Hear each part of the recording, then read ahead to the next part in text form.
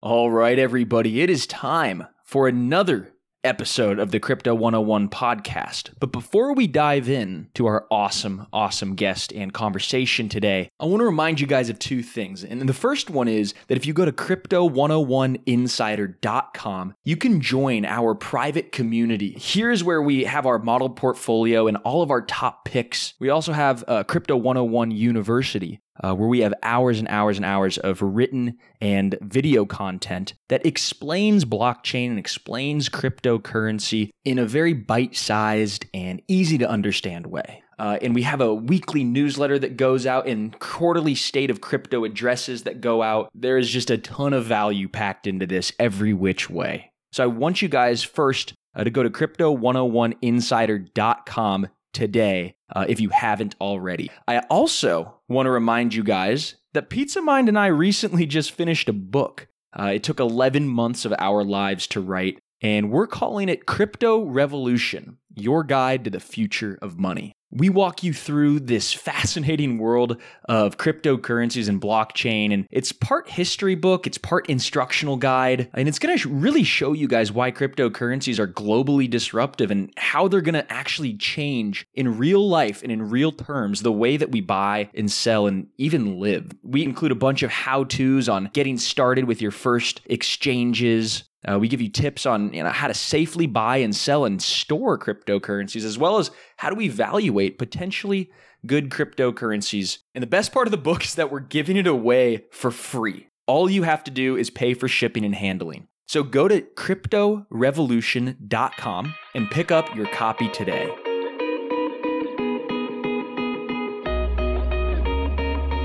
All right, everybody, welcome back to another episode of the Crypto 101 podcast. I hope everybody's having a fantastic morning, noon, or night, wherever you guys are in the world. You're in the right place, because I'm joined today by not only my trusty compadre, Mr. Aaron Pizza Mind Malone, but a special guest, Jane Ma, who's the co-founder of zkLend. So before I even bring her on to discuss the future of zero-knowledge proofs, decentralized exchanges, all sorts of crazy DeFi stuff, let's check in with Pizza Mind over in Texas. How are you doing, sir? Well, we found ourselves in the wrong place earlier this week when it was discovered that PayPal apparently thinks it's God and has the right to fine its users depending on what they write on the internet or potentially even purchase. They slipped a clause into their new acceptable use agreement that wasn't just a couple words, but it was a whole paragraph outlining all the things that they consider themselves having the right to fine a minimum of $2,500 per I heard incident. They walked it back. I heard they came out and they walked it back. They did. After boycott PayPal started trending on Twitter, and thousands, if not hundreds of thousands of people have deleted their accounts, myself one of them. But it just goes to show what we've been talking about for years now, that privacy is important. It was and just people always say, like, privacy is important, but why is it important? If you're not doing anything wrong, then it doesn't matter. But doing things wrong is just shades of gray at this point now, because that's right. Who's to decide? You could just disagree with apparently PayPal's the final arbiter of truth with what's right and what's wrong, being able to objectively say, what you purchased is wrong or what you said online is wrong, so we're going to freeze your money. And now they walked it back, so obviously they realized that the power of the people and the power of just a little bit of protest goes a long way. But anyhow, that was something really interesting that happened, and somebody obviously who we kind of mentioned prior, but somebody who's going to join us today to talk about privacy and to talk about why she thinks that this is an important concept beyond just human rights, but maybe even as a technical kind of advancement in cryptography. We have Jane Ma. So Jane, welcome to the podcast. Thank you for bringing zkLend and your expertise to the show. Thanks for having me, Bryce and Aaron. Very excited to be here today. And chat all things, I guess, ZK rollups, DeFi, and really anything.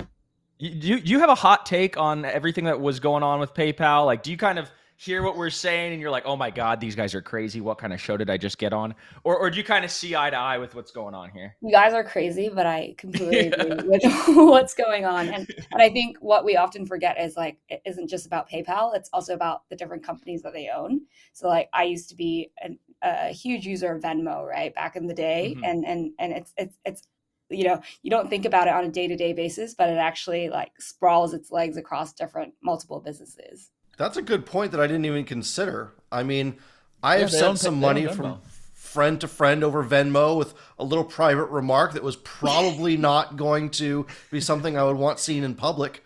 But if they saw that and they fined me $2,500, I would be quite livid and quite poor. I've got shit coins to buy, PayPal. You leave me alone.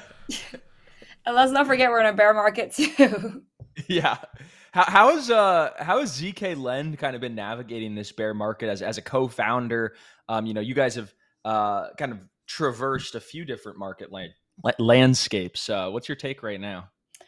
Yeah, I mean, it's definitely been a very interesting experience. I would say probably different for every founder across the spectrum within Web3. I would say Mhm. zkLend is still relatively new. The team was formed late last year, and we really went out to fundraise, and we're in the process of we're in testnet and looking to launch our product in the next couple of months.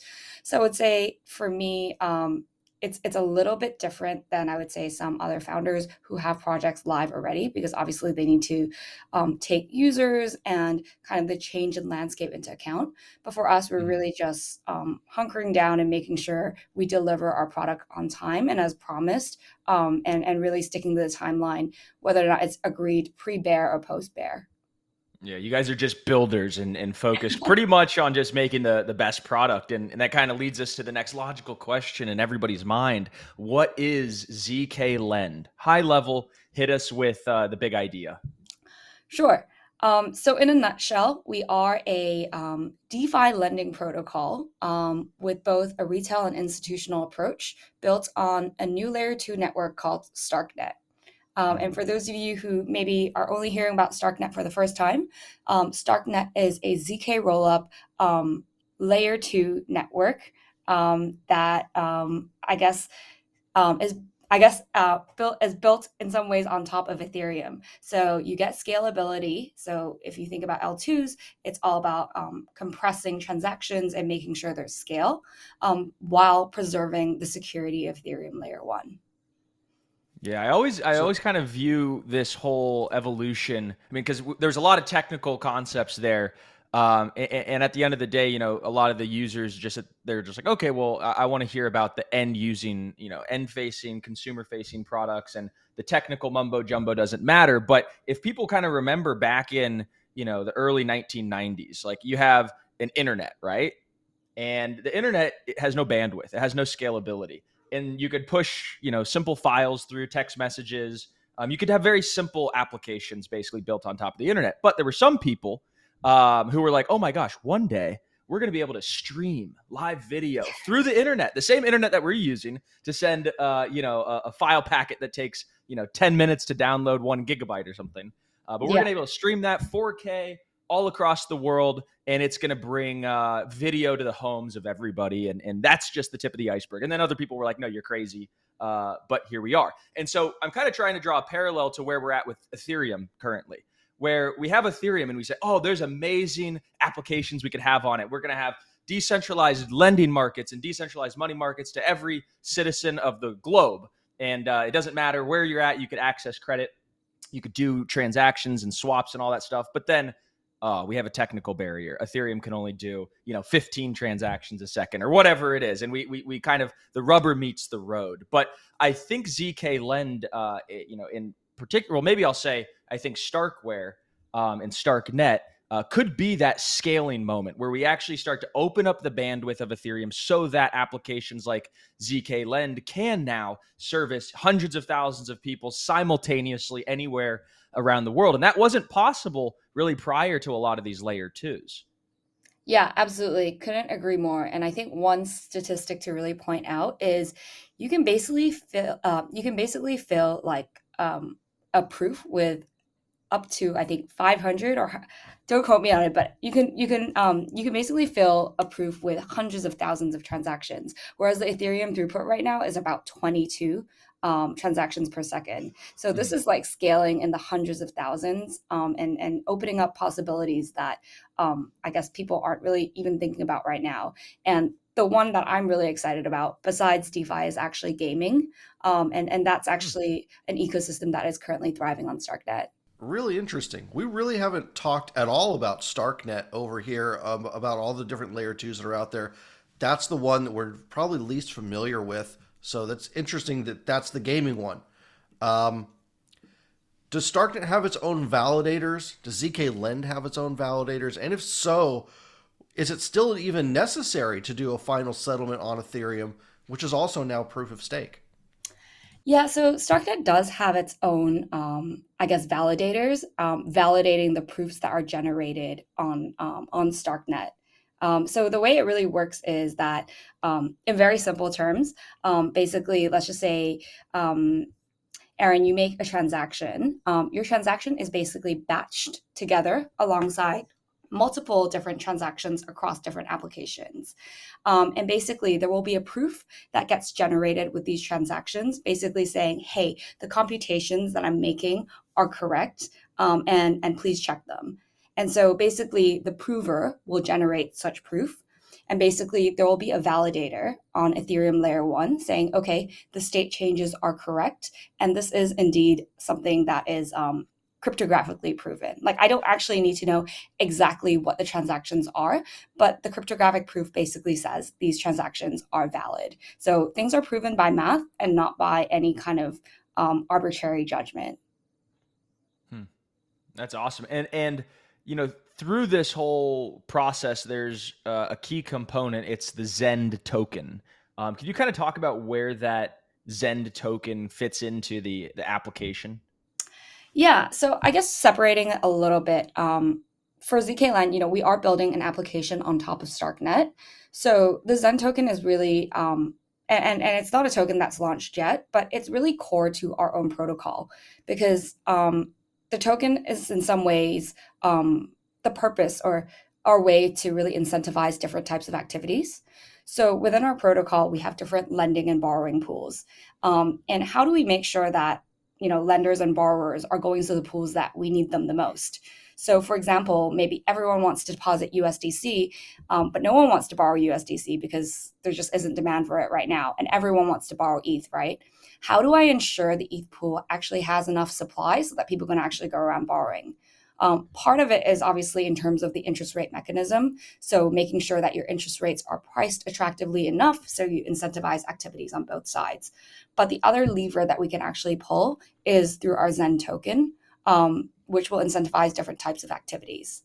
Through owning the ownership of Zen tokens, it's also our way of getting users to participate in the governance of the protocol. So I know sometimes governance is not on top of mind for a lot of people, but it is on top of mind for me. And the future of the protocol, for me right now, I'm building kind of the architect of what I think the protocol should look like. But in the future, in terms of where the protocol should go, what types of assets should be listed, and yada, yada, yada, this should all be determined by the users themselves, which is why the Zen token is so important. What made you want to be a builder in Web3? With your educational background, you could have literally done anything in life, but what was it about this market and this sector and this time that drew you in?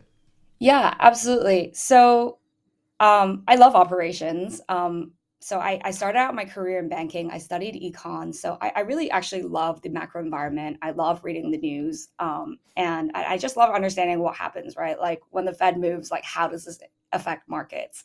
So inherently after college, I joined a bank and I worked in sales and trading. But after a while, I decided, a little bit too corporate for my personality, and I wanted to do something like 180. And so I actually went to a startup called Deliveroo, and I worked in operations. And what operations literally meant was like driver operations. So like making sure there are enough riders at different times of day when people actually want to order the most, and making sure that you price incentives in a way that gets drivers to come out and work and deliver and really service the customer. So putting two and two together, I ended up loving my job at Deliveroo. I thought it was one of the best jobs I could ever have. I was on the ground actually like talking to drivers. At times I was talking to restaurants, and I realized this is the type of environment that I love. Like I love boots on the ground, like figuring stuff out. Um, but after a while, the company IPO'd, and I was thinking about my next step. And kind of putting two and two together, I was like, okay, I actually really like markets, and I love learning about it. But I like being on the ground. So like, what works, right? Potentially DeFi, potentially Web3. I wasn't entirely sure yet, but actually have been a user of Web3 for some time. I really liked it, but I wasn't sure if I wanted to move into it full time.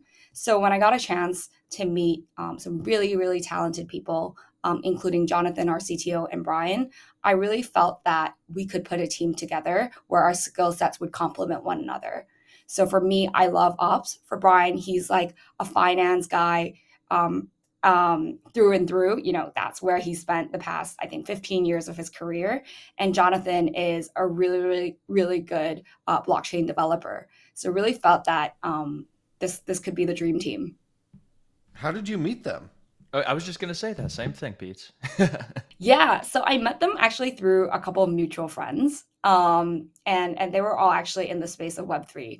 And you know what happens when people join like Web3 companies or they start their own business? This is all they can talk about at dinner tables. So a couple of my friends, we got together and we started talking, and they were like, "Oh, I'm in this space. I really love it." And I'm like, "Oh, I really want to learn more." Like, I've only started trading on like, I don't know, like I don't know, I started using Compound, let's just say. I'm like, I don't understand this and this. I was asking a bunch of stupid questions. And they're like, well, you should talk to this guy because he's also like looking into transitioning full time to the space, but not sure what opportunities there are out there. So it was really like luck of the draw, but weirdly we came together. And so, like, you all three got together, and then you guys raised $5 million. At what point? Like, was it you guys had three been kind of working on this, and you already had people working under you, or kind of that money helped you now to scale a team, and how big did you guys get? Yeah, I mean, we definitely floated around it. It wasn't like we got together and it was like, okay, let's go fundraise, let's quit our jobs. It was really more like, okay, we got Ah. together, we liked each other, not too sure, like let's like try it out. And so, we got together a couple weekends, tried to put together, I guess, a white paper and a proof of concept, and really floated the idea around our friends first to see what Mhm. works. Originally we knew ZK rollups was the future of Ethereum, but the timeline was still a little bit murky then. Like I remember Vitalik saying like ZK rollups still have a couple years to go. So it really wasn't like, okay, let's like all quit our jobs tomorrow and do this. But after a while, we also spoke with Starkware. We really felt that this is a viable business. So let's go out there and see what investors might actually be interested. And we actually went out. Our target was actually to raise a lower amount because we weren't sure how the market would react to our product. But it was really quite strong going there, which is why we decided, okay, we were actually able to raise $5 million. What were some of the challenges that you feel like you personally kind of faced when you left this comfy, cushy job? And I'm not going to say like banking's easy by any stretch of the imagination, but it's not being a startup founder. And then you kind of go in to founding this startup. Did your parents kind of like laugh and say like, hey, like, what are you doing, Jane? Like, this is a great job. Like, you could have a great retirement. This is easy. Just chalk it up. Your colleagues are like, crypto, you got to be kidding me. Like, you're going to go do that. Yeah. Was there like this tension, or was it just smooth as butter? No, there was definitely a lot of tension. I think the and I wouldn't say it's specific to Web3 per se. I think it's just the difference of working at a company and being a founder of a company is really you're the person that's pushing the pace of the project. Like no one's going to be here to be like, "Hey, when's this done, right? Like at the end of the day, between me, John, and Brian, we really have to push each other to make sure that we meet the deadlines, because especially in a bear market, especially because things move at the speed of light, right? There's so many things pulling you in different directions, right? Maybe the flavor of the month isn't borrowing and lending. It really makes you doubt, okay, well, like if everyone's like flocking to, let's just say, perps, like, is this the future, or should I be focused on building my product? So I would say making sure that we're like laser focused on what we set out to build, rather than thinking about all these different variations of things that we could build, is most important. And it is also a delicate balance, right? Because you also want to stay relevant to the market, but at the same time, you don't want to be blindsided by like everything that's coming and just get lost in the crowd. Yeah, I feel like everybody and their brother right now is launching a decentralized perpetual futures exchange on Arbitrum. Is that just me? I mean, I know you just kind of made a jab at it, but it's true. Like there's like 100 of these things that have cropped up in the last like 10 weeks. Yeah, I mean, that's very true. Yeah, I think perps are an awesome product, but it is the flavor of the month right now, and it's hard not to talk about it in any conversation. How did you decide on going to Starkware instead of Arbitrum, or instead of Optimism, or instead of Matic? Yeah, I love that question actually. So our CTO John, he really really geeked out on zk rollups. He did a ton of research on it. Started looking and this was like middle of last year, when like Solana was still kind of like the flavor of the month, I would say. And zk and optimistic rollups were just coming into the picture. But John really believed, okay, zk rollups will take longer than optimistic rollups, but he really sees them, given that like they're backed by proofs and not, I guess, backed by like zk Subjective yeah. optimism. Not so much by like trust, I guess, and just assuming everyone's a good actor. He really felt that this was the future. For me and Brian, it took a little bit more convincing. And what we focused on was more so the ecosystem. So we really explored like zk Sync, Starkware, Scroll, and at some point even like Polygon Hermes, which I believe is coming to the market, right? But after meeting with the Starkware team, what I loved the most is, beyond geeking out on the tech, I really felt like they were a team that delivered. So Ellie he's the chairman of Starkware. He's the guy who started Zcash. And with zk rollups, there are actually two like major uses. One is privacy, which is something you guys had mentioned, and something I'd love to talk a little bit more about. And the other is actually in terms of blockchain scalability. And with StarkNet, they really focused on blockchain scalability. So, saw the track record of Zcash and StarkX, which powers DYDX, as well as Immutable. We're like, okay, well, these guys are legitimate. Like, let's start with them. And obviously, they have not disappointed. I look back on kind of the products that Starkware has delivered. It isn't just about zk rollups. It's also about things like recursion. So trying to make sure that like you can scale even more transactions in a single proof, or proving that the prover was, how do I say it? Like basically proving a different proof. So basically you're like recursive, adding like different transactions, like more and more transactions into one single proof than you already have. And things like account abstraction, these are all kind of, and layer 3, so privacy layer, these are all like new products that were really never quite discussed when we decided to go into StarkNet.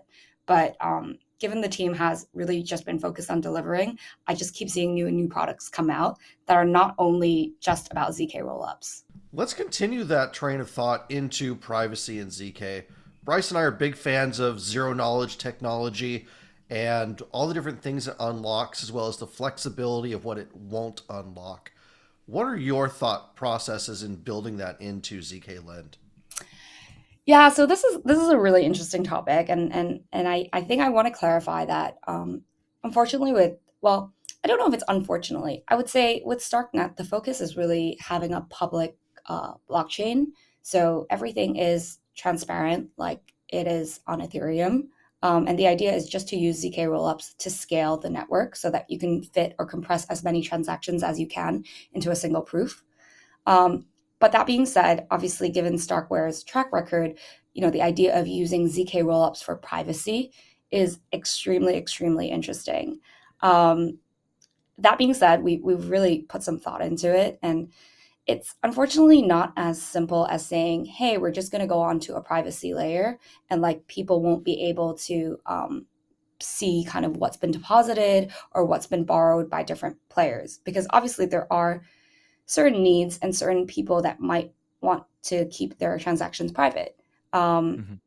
But the technology itself is a little bit more conducive to things like DEXs. So things with trading volume of the same size. So for example, if Aaron, you're trading 100 ETH, then just kind of like Zcash and Tornado Cash, right? The sizes of your transactions need to be the same so that it can be masked. With borrowing and lending, it's a little bit different given the quantity and amounts are always slightly different. And so I think in theory, the idea of private transactions sounds really good. And I would argue there's definitely a use case for it, especially for institutions. I just don't think we're quite there yet. So you guys are kind of attacking, or from what I see, you guys are attacking the angle with a two-pronged approach. Sorry, attacking the industry with a two-pronged approach, and that's like the DeFi kind of retail product that you guys have with Artemis, and then the institutional side of the business that you guys have with the Apollo product. And so, could you kind of tell us about your two-pronged approach here? Yeah, of course. So with Artemis, it's really a permissionless product. So anyone would be able to use the protocol to borrow and lend. And we are looking at over collateralization here, given we don't necessarily know the identity or the credit worthiness of the different participants. And I guess just to add on that, the goal is really to become kind of an ecosystem lead in this space. So it's not only about borrowing and lending things like ETH or USDC, but we actually want to enable things like isolated markets to support the different native Starknet tokens, be it GameFi, DeFi, or whatever there is out there.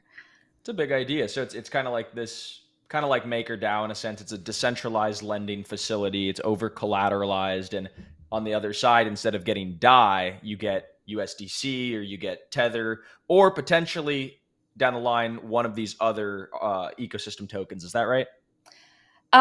Yes, in some ways. I think it's just more so enabling the borrowing. So if you want to deposit USDC, you're able to borrow any of the ecosystem tokens. But obviously, given that there are longer tailed assets in existence, especially for the ecosystem tokens, we do plan to launch things like isolated markets.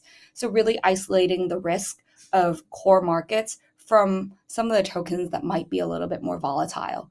So people who are actually engaging in isolated markets might be able to earn a higher yield if they deposit their USDC in an isolated market, knowing that the people who are putting up collateral might be putting up collateral that is slightly more risky than the likes of something that is in the core market. So in terms of Apollo, the approach is slightly different. It is, I guess, a permissioned service. So the way you think about it is instead of both borrowers and lenders being anyone with a wallet, the idea is each lender will be a KYC or KYB'd institution. And in order to borrow, they would need to go through both off-chain and on-chain analysis around things like AML, CFTC, and kind of their credit history. And the idea is ultimately these guys, be it market makers or VCs, would be able to borrow, create their own pools, borrow, and potentially borrow from either retail users or other institutional users, depending on what their compliance requirements are. One of the things we always hear talked about is the big barrier to entry in Web3 is the user experience, especially the Ethereum ecosystem. If you know how to use synthetics, it doesn't mean you know how to use Compound. There's like no unification really, but we've seen a lot of kind of copycats of Uniswap from a user experience perspective, just so people have an easier entry. But if the problem was user experience, what's your perspective on continuing to copy what everyone else is doing so there's familiarity versus redesigning from the ground up something that you feel is better and more simple? Yeah, I mean that's definitely a tough question. I think my initial answer would be definitely like when we went about designing zkLend, we definitely referenced protocols that worked, right? So thinking about the user experience, what we're used to and what we liked. But probably because Brian and I actually come from a TradFi or Web2 background, there was a lot of stuff that actually didn't make sense for us. So, for example, one of the things that I'm very interested in exploring is when I look at interest rates right now for how interest rates are priced right now in lending protocols, you're really focused on things like utilization rate in a specific pool and really determining interest rates based on that. And that's how users see that. But for me, coming from a TradFi background, like what I think about when I think of interest rates is like I think about what other banks offer. Like how is my interest rate that I'm being offered competitive compared to what another bank is offering to me? And sorry, going back to your question about like user experience, right? Yes, I think like user experience is important, UI is important, how they interact with the protocol is important. But beyond that, what we're really thinking about is some of the designs in Web3, like do they make sense? And how do we actually make sure that some of the things that work in Web3 we keep, and some of the things that don't necessarily make sense or that actually make sense in TradFi right now, we also bring over. Love it. Can you tell us a little bit about some of the milestones that you guys have hit, maybe in terms of, anything that you guys are particularly proud of and that want to highlight, but maybe even in terms of like how big the market cap of the network has become or how much total value locked you guys have accrued? Yeah, I can talk a little bit more about it. It might be a little bit premature in terms of product stats because we haven't launched on mainnet yet. But in terms of milestones, we we fundraised back in March, and we launched our testnet 3 months ago, so late July. And so far, it's been pretty good. We've definitely gotten some feedback, especially around our UI, um, from some of our investors, from ecosystem guys, as well as community members. And we actually decided to do a complete reskin. So not everything is always smooth sailing, right? Sometimes things don't work, and we need to turn the ship around.